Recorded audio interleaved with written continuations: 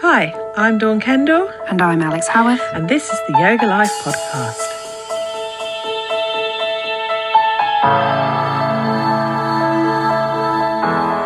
Hi, so welcome back to episode 5 of the Yoga Life podcast. And we are talking this week about, let me find how to say it. You can do it. You're making it harder. I practiced before we started. That's what she said. Aparigraha. Aparigraha? How would you say it? Apragaha. Yeah. Apragaha. Okay. Yes. So number 5 of the yamas. So how are you this week, Alex? I'm good, darling. How are you? Good. I'm all right. Yeah. Not bad. Yeah.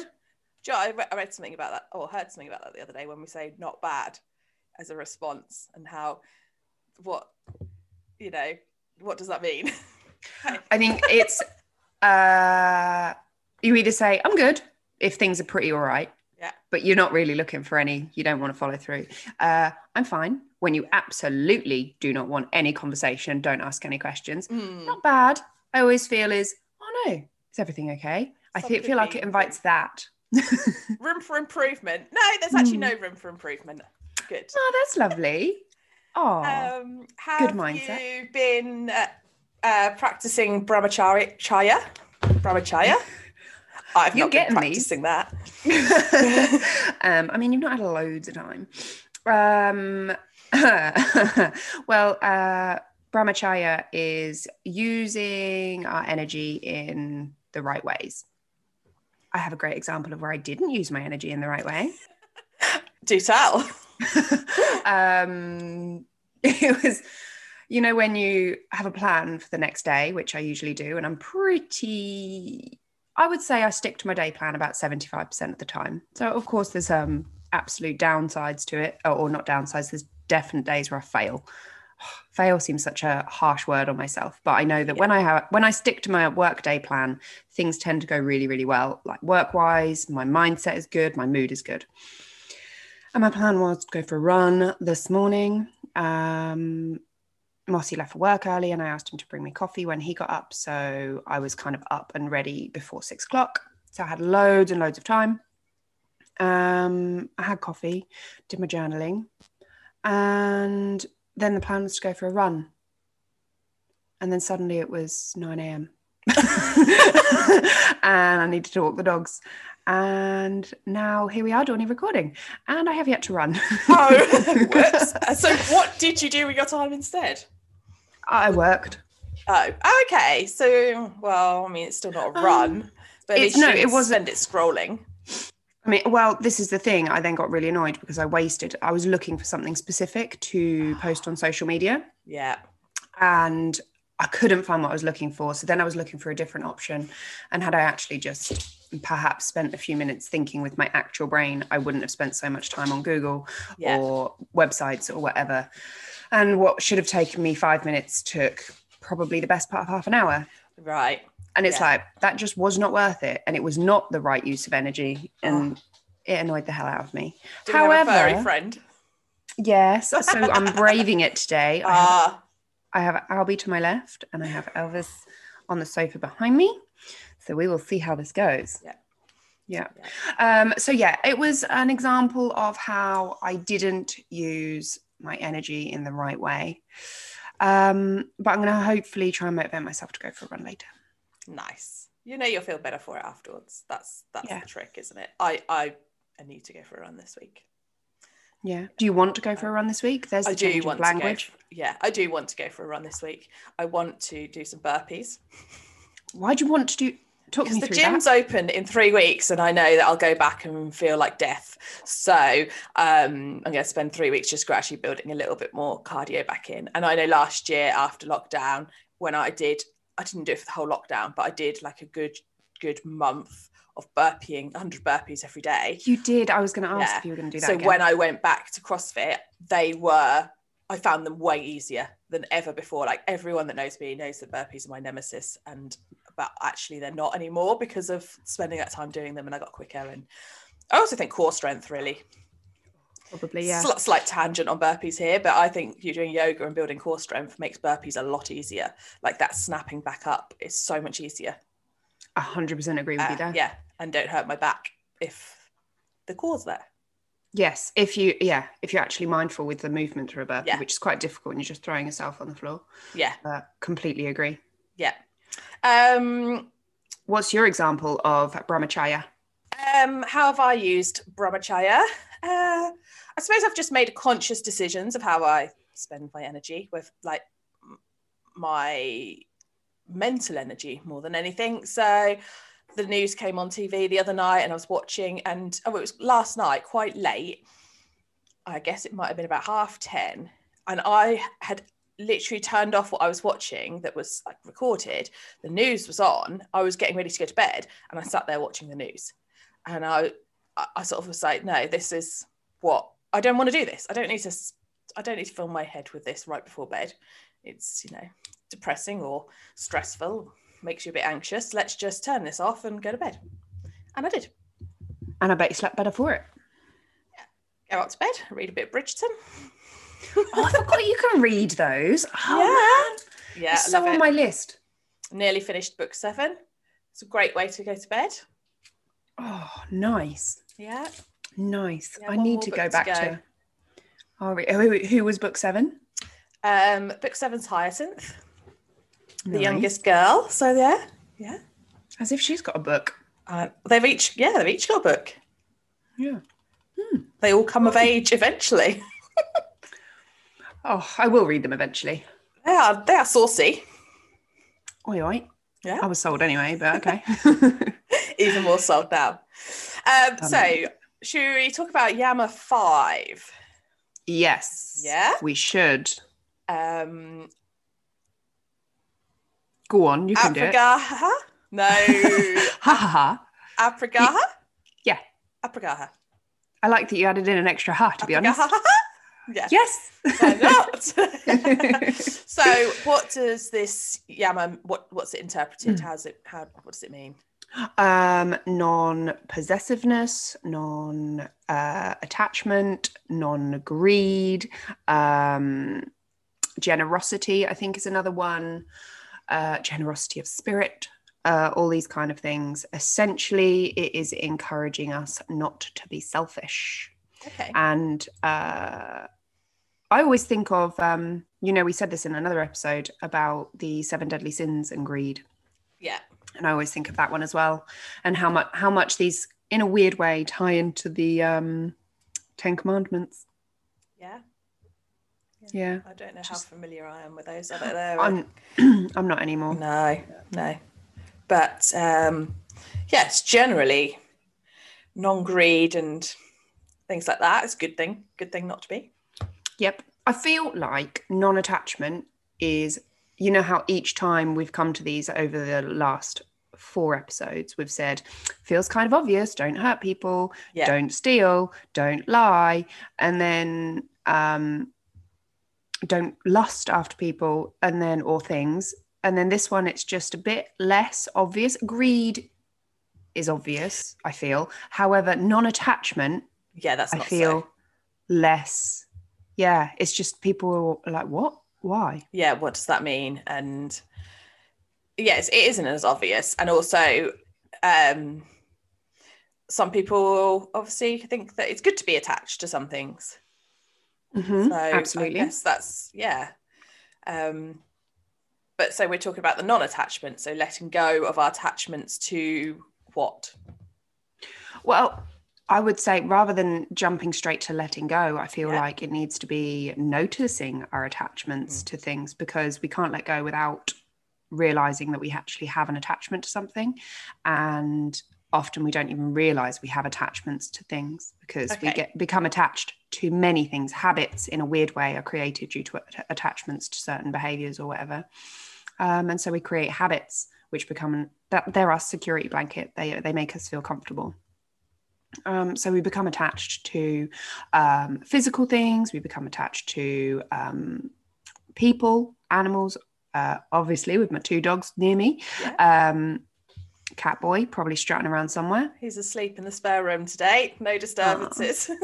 Oh, then we have attachment to emotions, habits, behaviors, status, all sorts of things, money, power. We can get attached. I think it is our human nature to become attached to things, because I think it's also human nature to create connection and community and be a part of something. And so it is natural for us to become attached to a community, people, to become something in society, that a status, for instance, because that around that we build our own safety net. Well, yeah, and if it's something that we enjoy, why would we want to let it go? That's quite the point of, why would you? And I suppose we've got to like learn that it can also be created again. Absolutely. Yeah. Absolutely. So all of these things we naturally become attached to. I suppose the thing that triggered me most when I first started learning about non-attachment was, but I want to be attached to my family, my friends, my pets. Yeah. I don't want to feel non-attached to these things that I love and hold dear.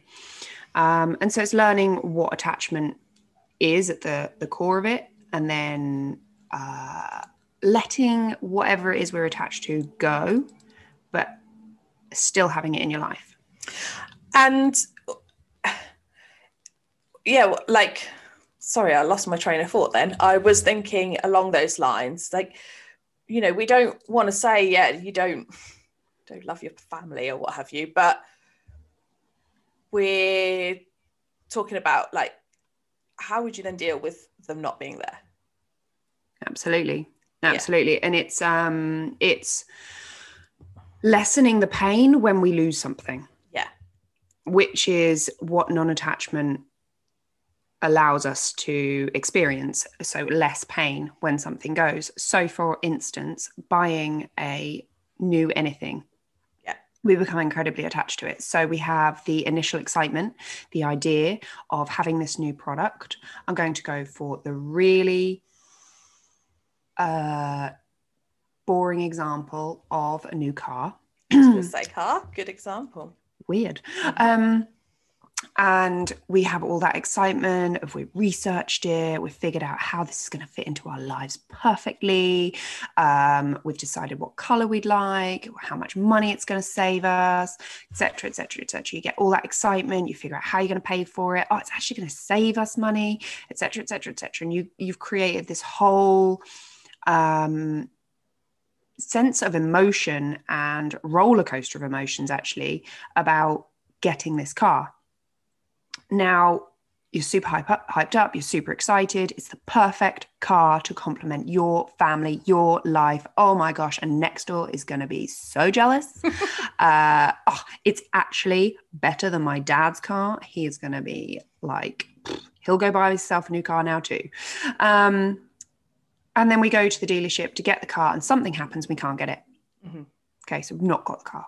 And we come home, we're driving back, and we're so disappointed. Yeah. Upset, annoyed, frustrated. We roll through all of the emotions of, oh my God, I've told my dad I'm getting that car and I'm not going to get the car, and da da da da da. And there's all of the emotion and the letdown and the upset. Whereas if you weren't to have built all of that up and got all of that excitement and all of the emotion tied into buying a car, then you wouldn't have then suffered the downside of not getting the car. So there's one scenario where you can become attached to a thought or an idea of buying something. Now, let's say we've got all of that going on. We get to the dealership and we buy the car. Yay, super excited. Oh my goodness, the car is home. And it's great. You love it. It's beautiful. You obviously post all the pictures on social media to really establish your status in society. It sounds like such a dick move when you put it like that. Yeah. You show off your new car, you phone your dad, you video call him just so he can really see the car. And he's like, oh, it's beautiful. Bring it over. You take it over and your brand new car, you're reversing it into his driveway and you hit a goddamn post that wasn't there the last time you were there. And your heart breaks. Oh my God. all of the emotions, the devastation, the upset, the smug look on your dad's face. I don't know why in this story the dad's a bit of an arsehole. Yes. All of these things. Again, absolute heartbreak, emotional upset. It's absolutely an inconvenience. I'm not going to take that away from anyone. It is an inconvenience when you damage something where you then have to go fix it. Not going to lie. Yeah.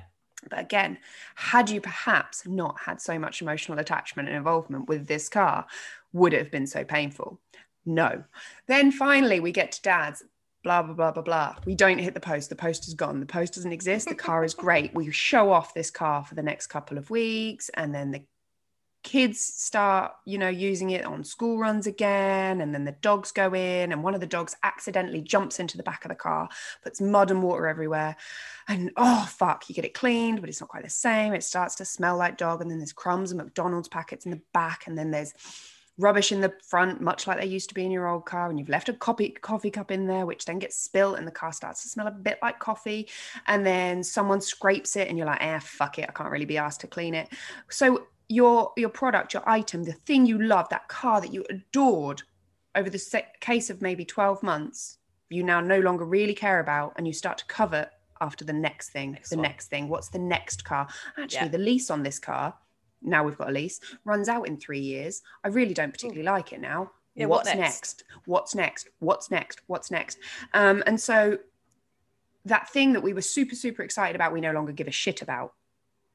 And then instantly we start to create the emotion of, right, what's next? Yeah. What can I buy? What's pretty and shiny? What will increase my status in society now? Because my old dirty car that I used to love a year ago is no longer ticking that box. Yeah. My dad now has a brand new car, and I want one.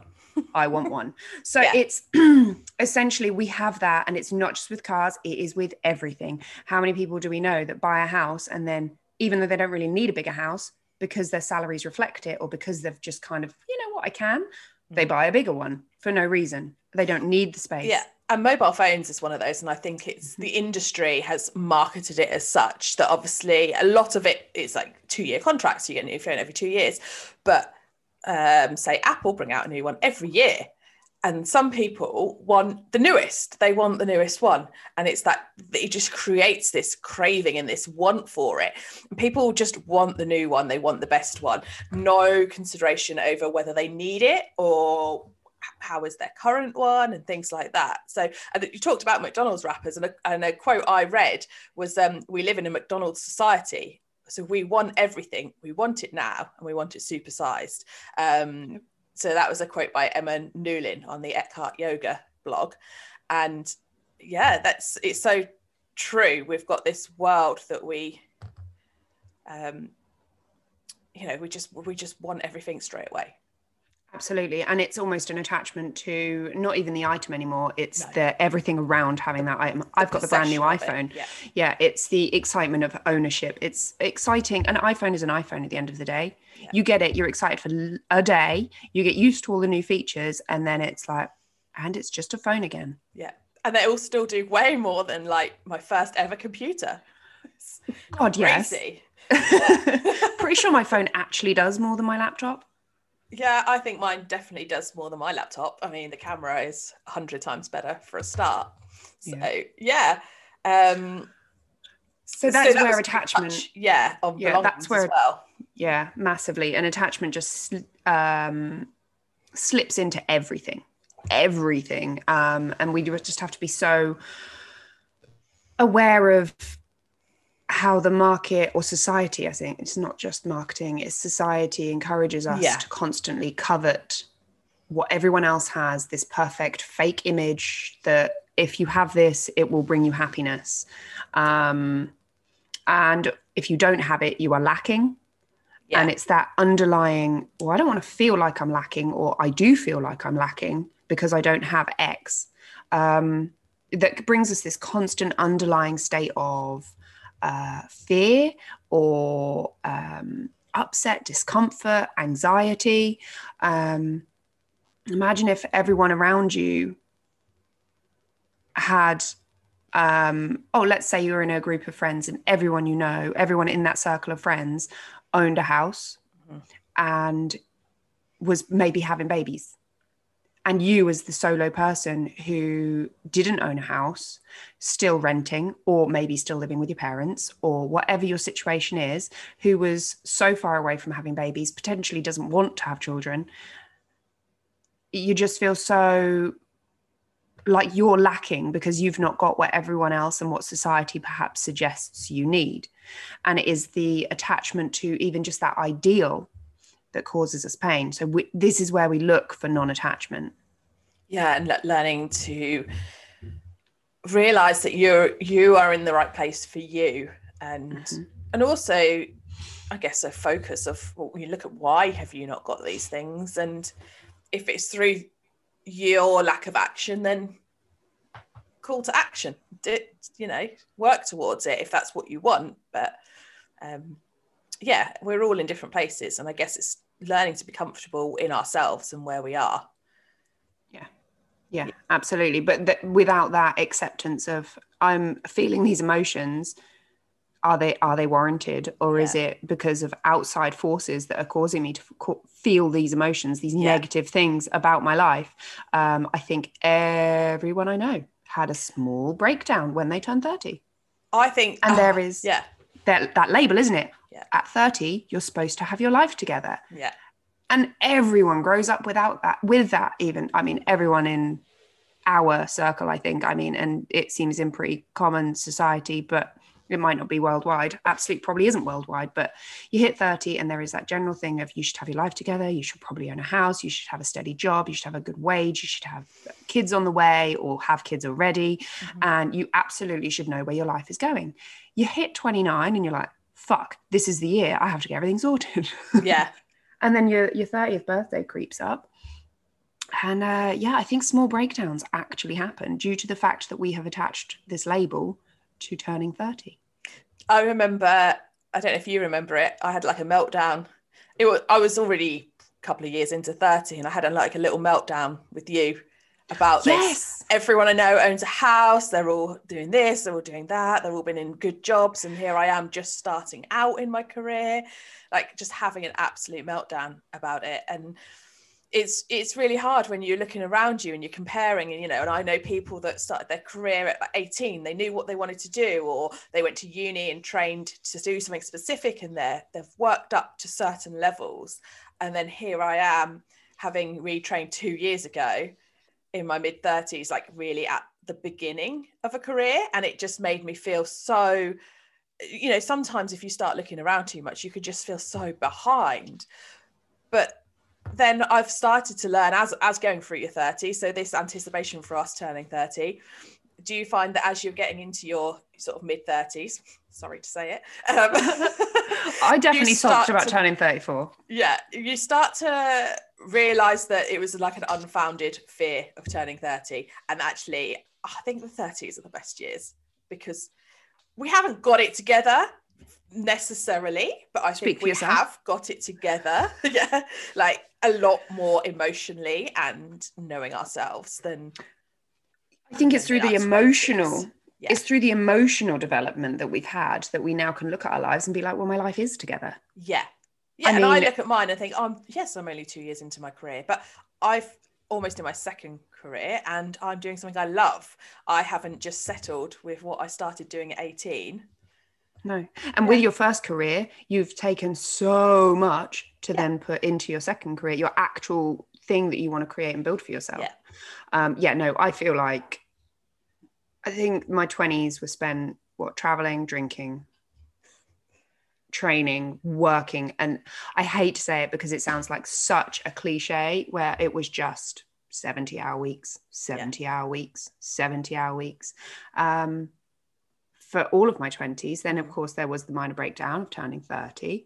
I was still working for someone else, I figured my future was in the gym management field because that's where I was at that point. Didn't really know what I wanted. And it was only when I went to Nepal that I realized what I wanted.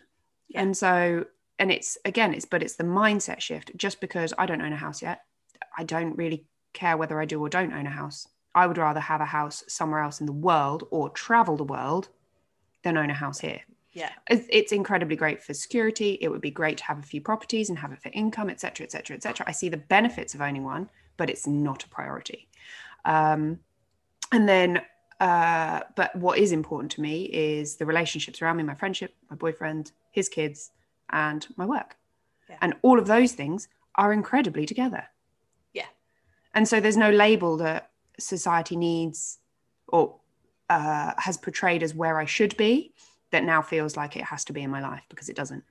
And we might look at people that have the house and 2.4 children and 2 cars on the drive and these quite good jobs earning decent money, but they could be miserable and they could feel trapped, and they've got to then maintain that. Whereas but also it's understanding that someone could be put in my position where they don't own a house yet. They're running their own business in a different way and freaking hate it. Yeah, absolutely hate it. They feel like they don't have any security. They feel really like, well, they could have a billion emotions around it and absolutely hate their life because of where they're at. Whereas I could be in their situation and hate it, or vice versa. Yeah, we're all different. Happy. Exactly. And I think as soon as you accept that you're on your own path and it doesn't matter what anyone else is doing, instantly those labels just start to fall away and they just mean nothing anymore. Yeah. Yeah. So I would say that that's what has really shifted in my 30s, and I would say the same for you. Yeah. We're all on our own paths, and a friend of ours said to me the other day that 40s are the best. Really? Yeah. So I was like, what? 30's pretty good. I was busy saying, I'm not sure I want to be mid-30s. And she said, don't worry, the 40s are the best. And she's now 50 something, and she's like loving life. So yeah. I trust her judgment. I think when we're younger, you fear the getting older, but as you get older, I think you give less fucks about everything, don't you? You just do. And I do admire some older women that speak their mind, wear what they want to wear, do what they want to do, because and they look at the 20-somethings that are concerned about maybe how they look or wearing the latest fashion or how they are perceived, and just want to say to them, like, oh, give it up. It doesn't matter. It doesn't matter. It's the best thing about lockdown. We can live in leggings now and it's fine. Yes. And that is what I'm taking away from lockdown. I'm going to continue the entire way through my 30s wearing Lulus. And you can't tell me otherwise. Yeah. Do what you like, wear what you like. But then arguably, Dawny, I mean, Lululemon leggings, freaking love them. Mm-hmm. But we become so attached to these leggings that we could potentially be overlooking leggings that are of equal quality, but are half the price tag, quarter of the price tag. And our attachment to these leggings, to an X label, Nike, I can't remember what they're called, the style of running trainer I love. And I'm like, oh my God, I'm never going to buy a different brand. Yeah. I'm now attached to those. And it's, what am I closing down because of my attachment to certain brands and labels? But also there is this society around constantly having to have the new thing, which obviously feeds straight into fast fashion. Yes, it does. And buying too much. Now, I would argue that by buying these pricier things, you have to be aware, obviously, that some brands command a price tag because you're paying for the brand. Some brands command a price tag because of what's gone in behind it. So can be a bit of both. I could say, for example, On trainers, they're pricey, yeah, but there's huge amounts of science and research gone behind that, and they've got to pay for that somehow. And it's looking into that, like the fast fashion and the cheaper end of the scale, and that means people start buying in excess, don't they? And just and the wastage. And I listened to a chat earlier. So it's Candice Habishan Yoga, who's a yoga teacher that I met year before last. And she is doing these Zen in 10 chats. And she chatted with the company Gather and See. So they're an online ethical clothing retailer. And they opened my eyes. And I listened to this and then did some other research. And I just could not believe that the amount of clothing that goes to landfills that is brand new. When we return it, some of these companies, so if you imagine you're returning something cheap, so a £5 t-shirt, is it worth a retailer paying someone per the hour to repackage, relabel and send it out? No, they put it in landfill. I was mind blown that these new things go in landfill. I assumed, as probably everyone, that they got repackaged and resold. So many companies have more than 50%, more like 70% stuff returned. So people go on, obviously, spend £1,000 in a company, send back £800, for example. You know, that's a big figures. And, you know, sometimes it's just not worth the retailer's time. They don't have the infrastructure. Brand new items with labels on go in landfill. In the US, so I haven't got a UK statistic, but in the US, 85% of textiles go to landfill. Whether that's not new, that's all, but they're not recycled, they're not sold on, they're not reused, they go to landfill or burnt. Oh my God. And it's that, the whole chat was that, so the Gather and See ethical clothing retailer, like they like to make sure that their companies that they buy from are, you know, hit certain standards. But, you know, there's the real message behind it of, you know, think about what you're buying. Do you need it? Or, I mean, I know it's hard because we want to try things on and make sure they fit. And I'm a big one for, I do order a few things. I find I'm an awkward shape and I don't want to spend loads of money and not have, you know, buy something that doesn't fit well. And I would send it back. There's no point me keeping it if it doesn't fit well.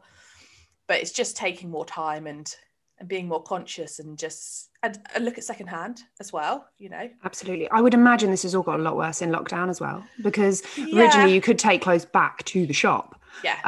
And so then I would imagine they just re-hang it on a hanger. It's incredibly. That's it. I thought of that. I took something back to Next the other day and I thought to myself, well, they wouldn't throw it in the bin because I've literally took it in the store and surely they're not throwing that in the bin. They've got to handle it anyway. So yeah, I think it's making sure you're researching where you're buying your clothes from. And yes, it might have a higher price tag, but if it means that you're not having a huge impact on the environment, then don't do it. I did all of my summer shopping last year in a charity shop. Did you? Amazing. Well, I do remember you getting stuff from charity shops. Yeah.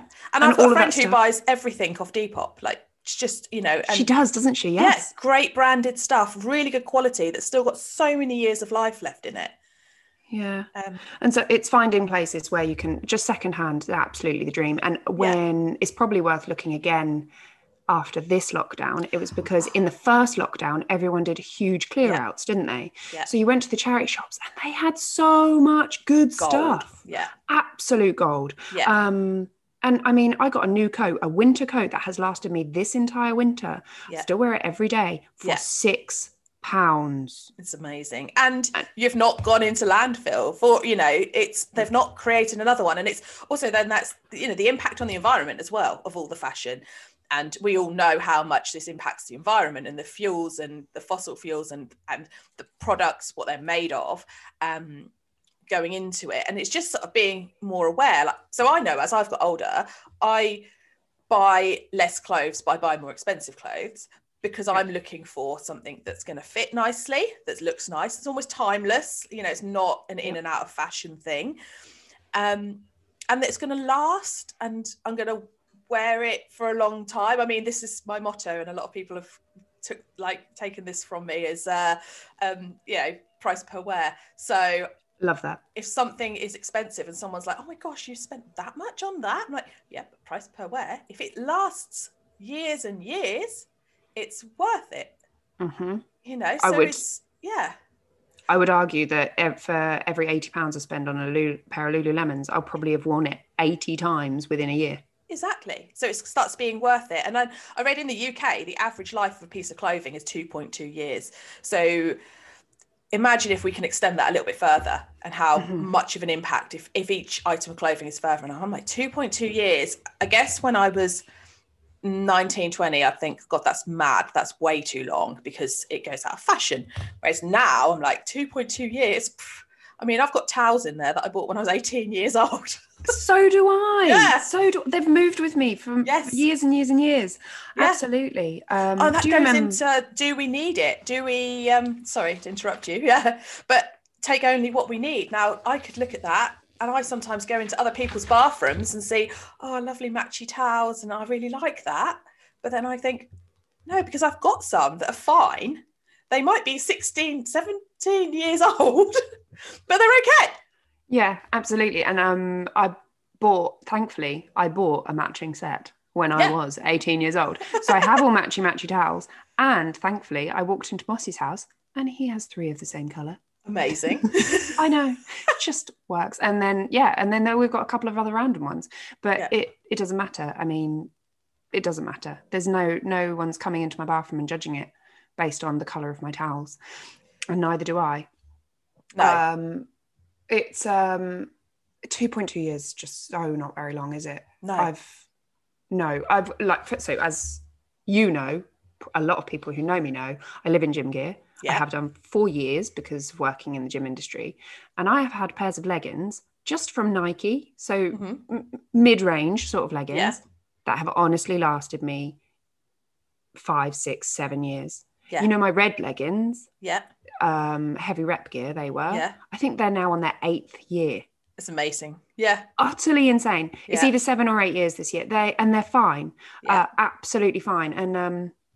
And it's just it is just the assumptions, oh, well, I've had them for a year or a couple of years, or I've done 2 winters in those, they can go in the bin now, or I don't like them anymore, or whatever it happens to be. Admittedly, red leggings are quite bold, but I love red. So. And there's definitely leggings I've had from Nike that fall apart in 5 minutes.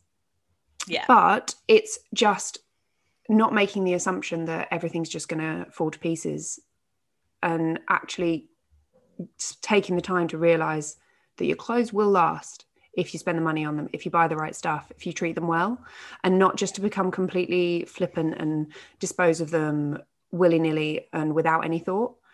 And if they are in good nick, not throwing them in the bin. Yeah. Give them to charity. Yeah. Somehow. Yeah. If that's the only thing that's hard now, I have got a pile to take to charity. You know the charity bins are open at like supermarkets. Yeah. But and I'm always a bit like, I don't know where they go. I guess it's researching Africa. Where they go. Yeah, that's pretty good. It does say on the bins. The ones at Morrison's, for instance, it says on the bins where they go. Okay, I'll have a look. If not, charity shops will be open in a couple of weeks. Yeah, it's 3 weeks. They will get all my stuff. I encourage everyone to start building a bag now. Charity shops are open in 3 weeks. Okay, well, go through your wardrobe. What have you not worn this winter? Yeah. Because we're now moving into a new season. It's the perfect time of year to do a clear out. What have you not worn? Although this winter's been a bit different because we've not actually gone anywhere. Yeah, it does make it hard, doesn't it? I go through my wardrobe. I'm like, I've not worn that party dress, but that's because I've not been anywhere. What Christmas party? Yes, exactly. But you say about the looking after it as well. Like, I mean, I personally, I sew, so I repair stuff. But more and more of my friends, Dawn, can you fix this for me? Or can you fix that for me? When they probably used to like throw it out. If it's got a hole, it'd get thrown out. Whereas now it ends up at Dawn's house. Yeah, no, I have a coat with a hole in a pocket, which I've been meaning to give to you for ages. Exactly. I've done a few coats recently, yes. But you could then turn that back to that car that you let the dogs get dirty and the McDonald's and stuff like that. If we take care of these things, then we will like them and enjoy them for a lot longer. Yes, absolutely. Yeah. I don't feel like we're talking about attachment much anymore. No. Sustainable fashion. We've drifted. We have drifted a lot. Yeah. So what I wanted to say was, I guess the giving to charity is into it quite nicely, is that the opposite of attachment is generosity and giving it away. And so if you're really struggling and you are attached to something, the best way to kind of start to lose that attachment is to give something away, give it away, whatever it happens to be. Let's say you become really attached to this winter coat, but perhaps for some reason or another, it doesn't fit you anymore, but you've got so much sentimental value and love for it. And it pains you every time you open the cupboard and see it there. The best thing to do, the kindest thing to do, and the most yogic thing to do would be to donate that to someone. You could give it to someone you love, so you still get to see and enjoy the coat, but on someone else, or you could give it to someone who is in need of that coat. And then instantly the energy around that coat becomes nice. We talked about it last week, no such thing as a selfless good deed. Mm-hmm. Well, you've done that good deed. You've given away something you love, but the fact that you have made someone else happier or improved their standard of living because you've donated something wonderful, would make you feel good in its own right. Yeah. And so we look at generosity, and often when people are really stuck for money and absolutely freaking out and panicking that they're skint, they're not going to make any money, oh my gosh, and you're completely in this lack mindset, the scarcity mindset, the fear of, oh my gosh, I'm never going to be able to pay my bills, whatever it might be, feed myself, whatever. The weirdest thing to do to unblock that fear is to donate some money to charity. And probably more than you feel comfortable doing, because it instantly, you know, it starts to change the energy around that whole experience. You know what, there is someone out there that I've just helped somehow. It might be in the smallest possible way, but to you, it just unblocks that flow of negative energy, and boom, the positive energy starts to flow again. And you can almost guarantee that money will start flowing back into your life. It's like karma. What goes around comes around. Exactly. It really, really is. As soon as there is a block in energy, things start to go wrong. So always look to where's the negative energy, and how can you unblock it to make it move forward? And so if you have an attachment to something that is causing you pain, how can you let it go? Yeah. So it's always essentially what we can learn most from Aparigraha or non-attachment is that the absolute opposite of attachment is generosity. So if you're feeling overly attached to something, how can you become generous in that part of your life? Yeah. And I read a sentence that if about like people, you know, the rich and the poor and what have you, and it's like, if all parties in a finite system is on board with non-possession, there is no wealth or poverty. So it's like that, you know, giving and sharing, and it just makes you think about that sharing of things. Absolutely. I mean, wow, that would be an interesting world to live in. Yeah, it would definitely not happen in the Western world. Perhaps even Eastern these days. Yeah, no, I don't know. It would be an interesting way to live, for sure. Well, it went, so when I was reading that, it went on to, it was about when there was like a caste system in America, and Gandhi made himself poor so that he leveled the playing field. So people above him couldn't judge him, people below him couldn't judge him, because although people are above him, like, he was just being honest and true to himself, and he sort of made himself down to that level. Just to show that you don't need things to sort of have influence and power. There absolutely is that, and he's been hugely influential, hugely influential, and has done some amazing things, but it's not necessary. No. To make yourself poor. No. To do amazing things. No, and we don't have to be poor. I suppose we just have to only take what we need. Yes, I feel like that is what's more important. Yes. It's just the non-possessiveness that comes from only buying or having what you need. What's the phrase? Serves us in the moment, and let go when the time is right. Exactly. I mean, how much do we hold on to for sentimental value? Yeah. When actually it could be better for someone else. Only have it if it is beautiful or serves a purpose. Yeah. Otherwise, you don't really need it in your life. Or like the Marie Kondo book, where she goes through things and picks it up. Does this bring you joy? If not, it's going. Yes, similar to that. And you could look at anything in your life. Does it bring me joy? Or is it useful? My accountant, useful. Also, my friend. It brings me joy. So my accountant is staying. Whereas someone who has become quite a negative person in your life, are they useful? No. Do they make me happy? No. They need to go from your life. It's a lot harder to do, but they don't have to be both. You know, do they bring me joy, or do they make me happy? No. Are they useful? Yes. So you got to weigh it out a bit. I mean, your teachers at school. I mean, yeah, you probably like some of them, but some of them you might not like, but they are useful. Bet keep those kids. Yeah, if you've got to go to school, it's going to be hard to unattach from your teachers. Yes. But it's just weighing these things up. Is it useful? Is it beautiful? If not, let it go. Yeah. And it's the same. I keep coming back to it, but it's the same with money. Yeah. If you're using it, I I don't think money's ever been, I don't know, never seen £1 billion piled high. It might be beautiful. But money's incredibly useful. But if it's sat there doing nothing and stagnating, it blocks that flow again of energy and it becomes a negative thing. And so it's, again, what can you do and create and make beautiful things and be useful with this money rather than just hoarding it and holding on to it. I think that's why, because often people love to hoard and hold on to things, like especially money, especially relationships, whereas actually things would be better if it was just to let go. And that's often rooted in fear. And funny enough, I was watching the like Extreme Hoarders, and it was someone who had loads of out-of-date tins of stuff, and you could argue that they're in tins, they're fine. And he was hanging on to them, and the cleaners wanted to get rid of them. But he was like, well, I don't have the luxury of the income to keep replacing the, this was extreme. He probably could have cleaned most of the out-of-date stuff out, but no judgment there. He had a fear of not being able to replace it. And I think like extreme hoarding is something like that. It is a big fear of not having something. Like they get caught up in a cycle of, well, what if I need it? They see value in everything, don't they? And hold on to everything.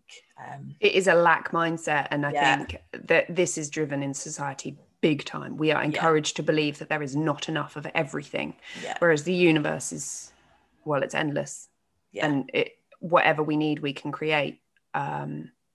And so it's understanding that there is not a lack. Everything that we need is right there. It's as soon as we take things past what we need to having things in excess where there is absolutely not enough. There is not enough for everyone on the planet.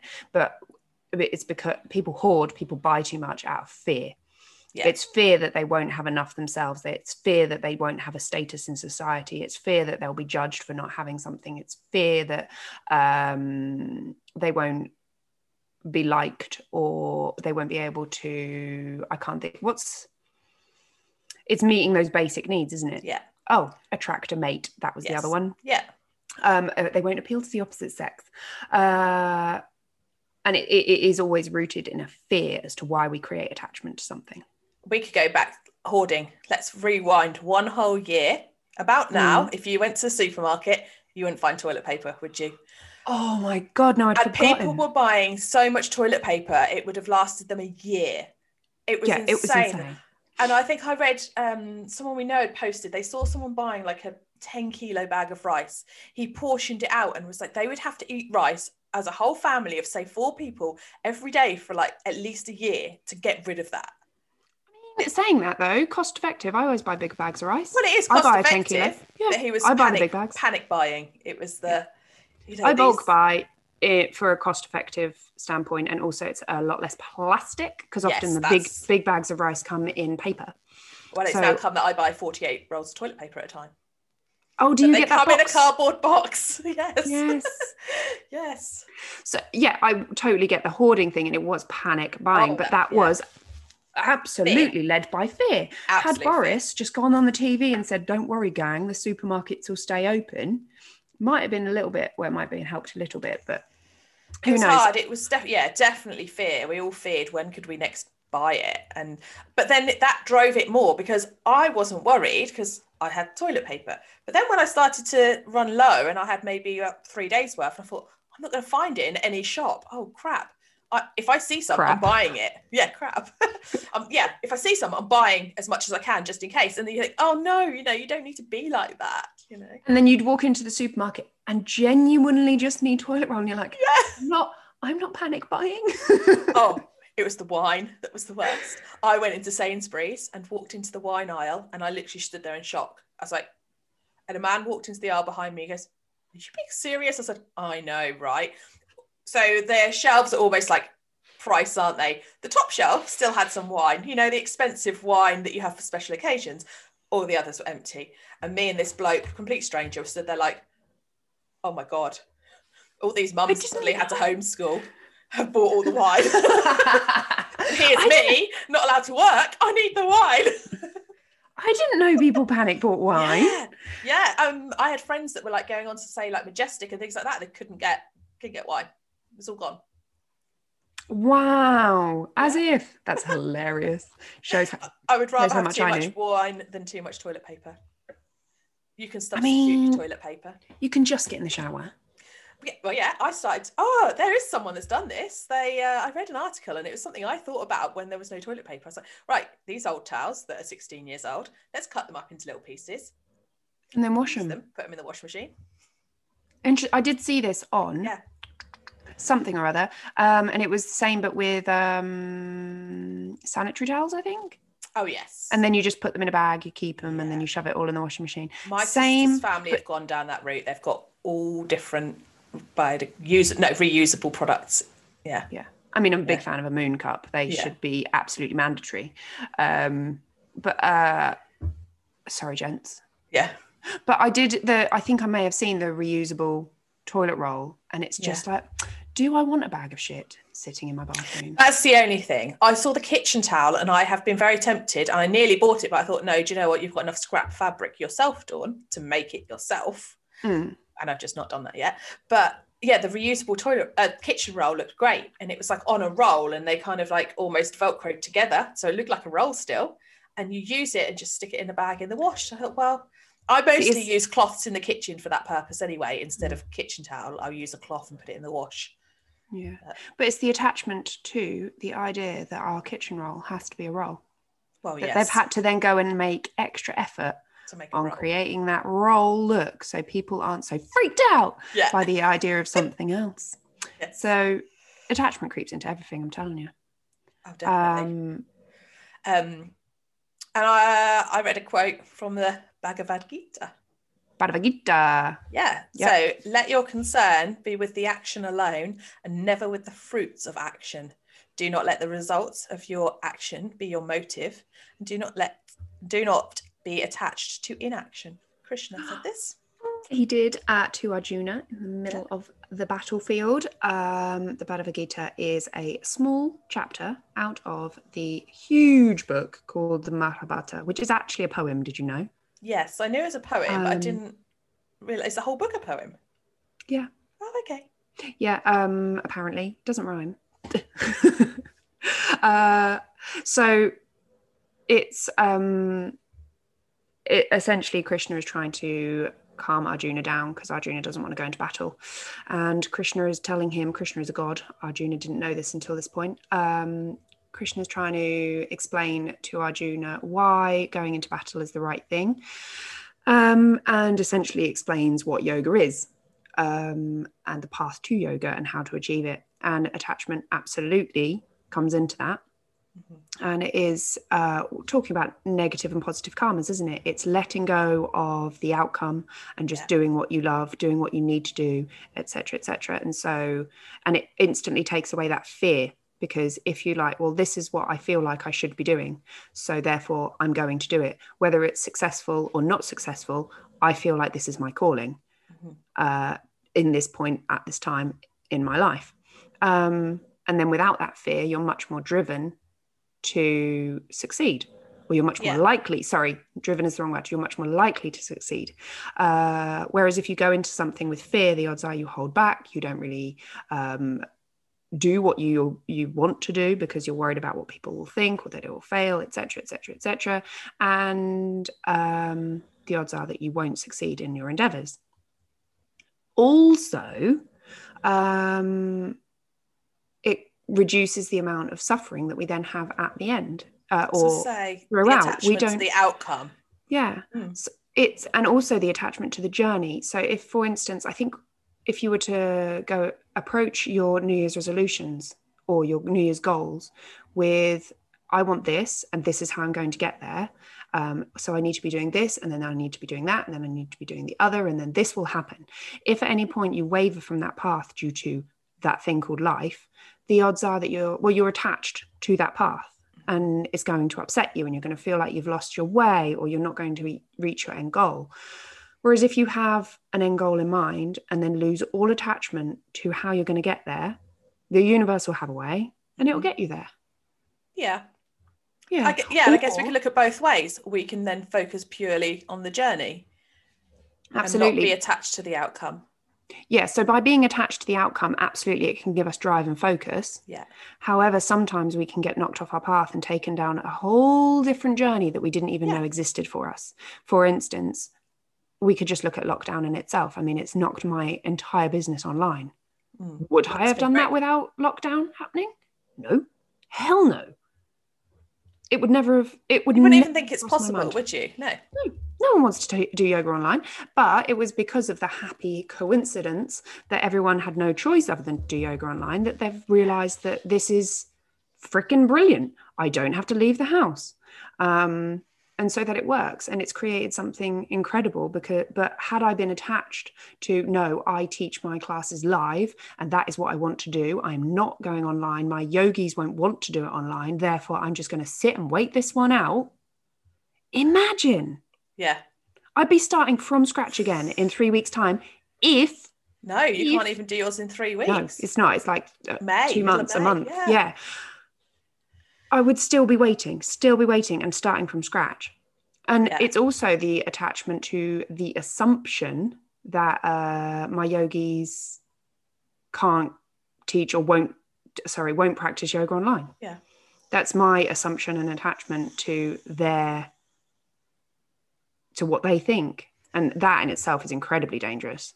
Being attached to both the journey and the outcome, being so attached to it, I suppose gives us blinkers and we miss out on other things. So like, you know, the online thing, we were forced to make these decisions. But yeah, if we're so attached, we could just be missing out on so many different things that crop up. And I briefly touched on it last week, that we miss out on the spontaneous joy. That was the two words to it together. If we're so focused on doing it the way that we've said we'll do it, the way we want to do it, or the way that we think is best, is that I want £1 million and I want to do it by winning the lottery. Yeah. Well, if you want £1 million, maybe you should open yourself up to getting it in different ways. If you only buy a lottery ticket, the odds of you getting £1 million are very, very slim. Yeah. Whereas if you open yourself up to other opportunities, you may find it another way. And you also, if you lose the attachment to the million, you might find that you're very happy and content at 500,000, or you might invite more money in and be even richer than $1 million. So it's and then let's not get attached to that £1 million. Let's give it all to charity. Not all of it. Don't be silly, Dawny. Some of it. So let's touch on how this affects us on the mat, how we can work on it on the mat. Good point. How have we got this far through the podcast without talking about this already, Dawny? I know.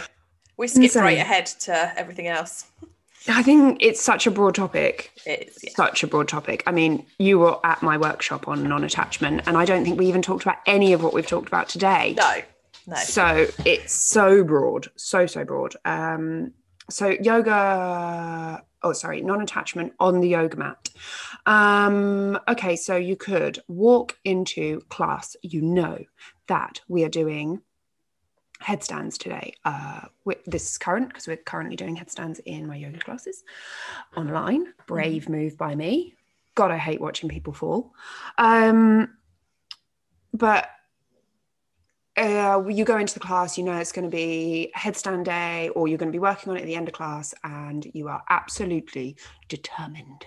Today is the day. And much like with that whole car scenario at the beginning, you have all of the build-up, all of the emotional attachment to the outcome of this class. Anyway, you're going to get your first headstand, determined. And then class goes through. It goes really well, but you're really excited about the headstands at the end. So you're a little bit unattached, or not unattached, a bit unfocused on the rest of the class, just kind of throwing yourself into here, there, whatever. Not really thinking about it, and your back starts to tighten up because you were moving mindlessly. And then when it comes to the headstands, you're a little bit unsure because your back's a little tight because you weren't moving very well. And oh God. And the fear kicks in because you're like, well, I just don't feel like I can engage properly and things aren't going quite well. And oh my God, not got those headstands. And you walk out of the class and you're thinking, well, that's fucking shit. Not only did I hurt myself, I didn't get my headstand that I really, really wanted to get. And I told everyone at work that I was going to get today. Yeah. And so instantly the attachment to the outcome of that class ruined not only your whole class, but potentially ruined the next couple of days where you've potentially caused a little bit of a niggle or injury, and B, the disappointment of telling everyone that you didn't get a headstand, and C, you haven't got anything to post on the gram. That's a big attachment, having stuff to post on the gram. Isn't it just? Yeah. Yeah, and it always comes back down to this, especially when practicing yoga in class, isn't it? Be now, be here now. Practice for the love of practicing, be in the moment and enjoy it for what it is, for the fact of being there, not for the outcomes. Yes, absolutely. What will be, will be. And I think you get a lot more from your practice if you are mindful and present within it. If you are floating off to the end of class, or what you've got going on after class, or next week's class, or whatever it might happen to be, you're not going to get so much from the here and the now. And it's the same with every single moment of your life. Yeah. I mean, Dawny, imagine if you and I were chatting right now and both of us are busy worrying about our next podcast. It would be I hadn't even thought of it till you said that. So exactly, it would be like, oh God, we're on the last of the yamas. We've got to do niyamas next week, and I don't even know what they are anymore. And you're all distracted and not enjoying yourself. Whereas if we just sit here and be in this moment with each other, with a couple microphones, then it's enjoyable. It just feels like normal, and we've got no anxiety around anything. And I think people probably can tell the moments when we're both like, oh, there's a dog, or there's a cat, or there's like someone walking in the house or something, just we suddenly get distracted, don't we? Yeah, I know that I do. I suddenly notice myself, oh, come back. No, talking of dogs, he heard you. Yeah, you really did. Hi, Albie. Oh, bless him. He's determined to sit on my feet. He wants to be on the podcast. Catboy got a mention in week 1. Albie wants a mention in week 5. Pretty sure Albie's barked in every single podcast. Yeah. Yeah, he has made himself known. Eve, don't tell him, but he's been edited out. Yoga, attachment, non-attachment in the yoga class is really, really, really important, and a fantastic starting point with noticing attachment in your life, because like with all of these things, you can choose to work on them. However, if you fail to notice where attachment is coming up, then you're never going to be able to do anything about it. So it's becoming more mindful. I remember having quite a difficult conversation with a friend about how she likes to get excited about stuff. Mm-hmm. Well, getting excited about something is, I think she'd been let down a couple times in a row.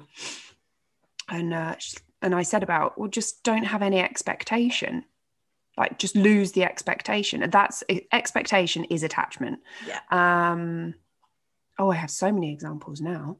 But I just have no expectation as to how the evening's going to go. And then you can't be let down, or how it was a weekend away. And she's like, but that's half the fun, the excitement of it. And it's like, well, you can be excited about something, but not have it so planned out in your head that if it doesn't go to plan, you're then disappointed. We all have those, yeah. Things don't happen the way you'd intended them to happen, it can ruin your day. Whereas if you're excited about the potential that the day brings, but what happens, then it doesn't matter. A great example is the whole nights out back in the 20s mostly, but you could have a random spontaneous night out. The number of times I'd meet friends after work on a Friday night, and you'd be in your work clothes, or even a few years ago, I remember once being out in my gym clothes. We'd gone to the pub, and this spontaneous, you can have the most amazing fun night, and it just flows, and there's no expectation because you didn't know you're going to do it. You're out, you're having fun, you're not caring about what you necessarily look like, because you're like, well, I come from work, I'm in my workplace, doesn't matter. Got a legitimate excuse. Yes, I've got a legitimate excuse to look like this. Have an amazing, brilliant night. The end of the night or the next day, you're like, oh, we should do that again soon. Next time, we won't go straight from work. We will plan this, and we will meet at the pub in proper clothes. And you plan it to a T. You're like, I want that fun, amazing experience that I had last time. But this time it'll be better because we'll be in the right clothes, and we'll be start earlier, or we'll stay out later because we don't have anything on the next day. All of these things. But then that night comes, and you're all sitting there, and you're kind of forcing yourselves to drink an extra glass of wine to get a bit tipsy, to feel like you did last time, when actually you're not really in the mood, and it's just a forced thing, and you had your, you know, that you've just got so attached to that fun night out, and you can't reenact a spontaneous night out. Comes back to that spontaneous joy, doesn't it? Absolutely. New Year's Eve is always a good one, isn't it? Massive build up, always a letdown. Everyone always says it's a letdown. Why? Because everyone is attached to the idea that it should be this amazing night. Yeah. No one actually wants to stay up at midnight anymore. No. I want to be in bed by 9:30. Yeah. And it's just, not being attached, being open to the ebbs and flows of life. Oh, so important. So important. Dawn, I feel like we've talked about this, not to the back teeth, because if we talk about it anymore, we're going to start moving down a very dark, different part of non-attachment. Yeah. I think we did pretty good today. We've done good. Lots, a big variety of points to touch on there. No, we've talked about sustainable fashion for an hour. Oh, this is true. Sorry about that. Just, railroaded the conversation. No, love it. It's important. It's really important. And it's noticing how our attachment to everything in our life can potentially be causing adding to bigger issues. Yes. And our small behaviours can make big changes. Dawny, how attached was I to being a meat eater? Yeah. Hugely attached to being a meat eater. Went to Nepal, was a vegan for a month. My body shape changed completely. Well, I got E. coli. It was a bit unfair, wasn't it? I mean, I came back, I think, 8 kilos lighter. Yeah. Lost all muscle tone, etc., etc. So it reinforced my belief that being a vegetarian was fucking stupid. Yeah. And then there was that, do you remember the documentary about, what was it called? The one that was all mega vegan and completely berated me. It was on Netflix. Oh, Meat Eater? No. Probably more. I can't remember what it was called. It'll come to me. And it got loads and loads of press. Of press. It turned out it was produced by someone who owned a vegan supplements company. So it was obviously, it was all that sort of stuff. But which they always are. But essentially, it was the end of the year. I think it came out October, November time. There's loads of ranting and raving about it. And then I was like, fuck this shit. I am going to try it, because it's the only way you can get an informed decision is, do you feel better being a vegan or not being a vegan? At the end of the day, it is personal, and it is up to each individual to figure it out, because everything you read is bias one way or the other, especially big studies, always bias one way or the other. Yeah. Who's it funded by? And so I didn't do it in December because it's December. Obviously, I'm not going to be a vegan in December. What kind of idiot am I? Eggs in blankets, turkey, stuffing. Exactly. All the good things. All of the chocolate. Come on. Yeah. And so January came around, and I just did it. I didn't tell anyone. Do you remember at the beginning? I didn't tell anyone. I was like, I'm just going to low-key do 3 months vegan. I figured a month wasn't long enough. Do 3 months. I was so fucked off. I was so attached. I was so determined that being a vegan this time would be very similar to last time. I would feel less healthy, etc., etc., etc. Turns out the lack of nourishment in the food in Nepal and the E. coli absolutely they were the driving ruined any chance that. of being feeling good. So it was, I tried this vegan approach, and every single food craving disappeared. I felt better. I had more energy. I was so annoyed. Within 3 weeks, I was like, fuck sake, and continued to feel better for the entire 3 months. And ever since, I've been a flexitarian, which is such a dickish, wanky term. But someone said it, and I'm like, I'm that. So I'm vegan probably 80% of the time. But if I want to eat meat, I eat meat. If I want to eat a bit of cheese, I'll eat a bit of cheese. But essentially, I know full well that when I eat a lot of meat now, I don't feel great. Mm-hmm. For me, for my body, I feel great being a vegan. And my God, the pain and the upset and the disappointment in myself of being, fuck, maybe meat isn't the one. It was really, really, and it was because of my attachment to being a meat eater that caused me that. It was the telling people that, fuck, that Alex, I've created this personal trainer, CrossFitter, big meat eater, persona that I created for myself. Well, suddenly I had to tear that down. Yeah. Bring that down and, oh shit, these vegans might be onto something. However, it might not be for everyone. Yeah. Gosh, that's a hot topic that I could talk for hours about. But Big time. yeah, I have strong views on veganism each way. But are you attached to those views? No, I'm open to learning. I am open to learning, but I think that's the thing is I think that's where I think I get vegans backs up, because I think that they come at it, they're so attached to their view that they don't look at the other side. But absolutely, we shan't go there. We will piss a lot of people off. No, this is the thing. It is the attachment to, this is what I didn't want to get into. It's attachment to labels, and vegans become incredibly attached to being a vegan. CrossFitters become incredibly attached to being a CrossFitter. We all went through that phase. Yeah. Absolutely. Fucking wearing your knee sleeves around your ankles to walk around a supermarket. Yeah. Who's not done it?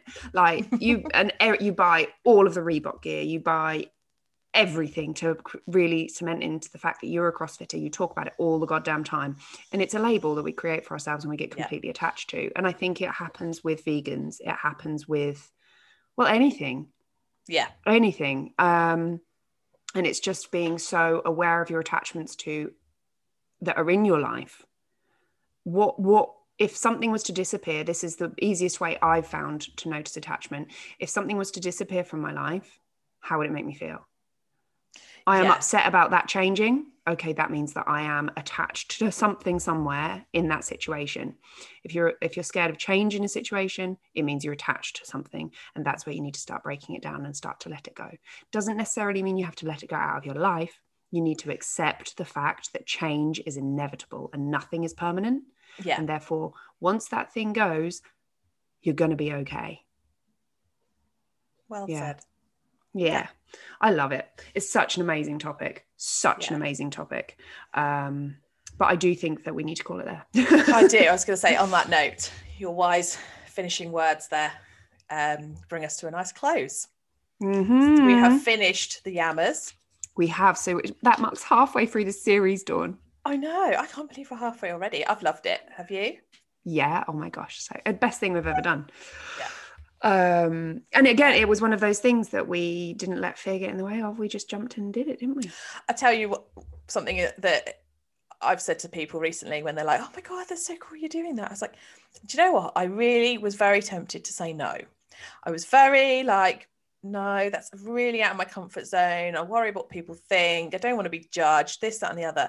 But I know, and this is something I'm trying to grasp in a lot of my life now, that if you then did it with someone else, I would listen and be like, why the hell did I not do that? Be jealous of it, because I've started to not care what people think, because, you know, my opinions are my opinions and they can be changed, but ultimately, no one can argue with how something makes me feel. So, you know, and in business and in life, and it's that, grabbing the opportunities that arrive. There's so many times you can look back and opportunities slip by and you maybe then see someone else doing what you thought about.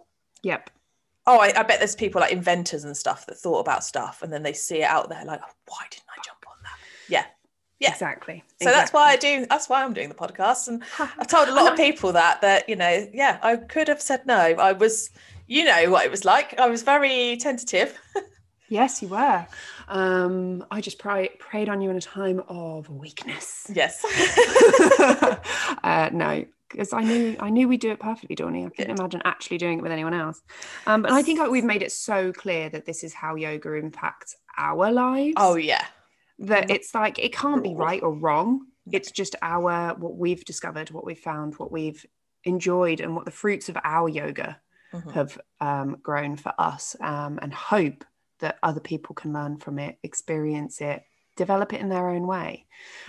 Which is why we want people to talk to us about this stuff. Open the conversations. But what we got next week? The Niyamas. We've got the Niyamas. So we've done, that's it. That's our closing Yama, which is our social etiquette or guidelines. So now we look on our personal guidelines and the things we need to do for ourselves. So we start to look more inward rather than outward.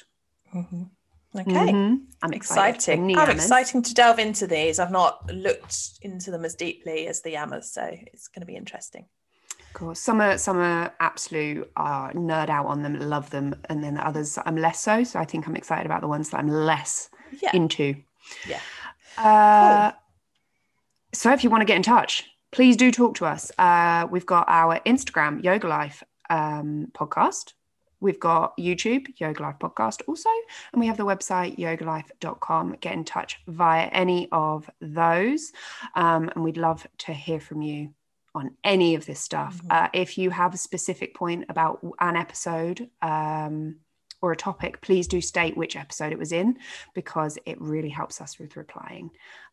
Yeah, it's been great. Remember to like, subscribe, share, tell all your friends, tell all your family, make them all listen.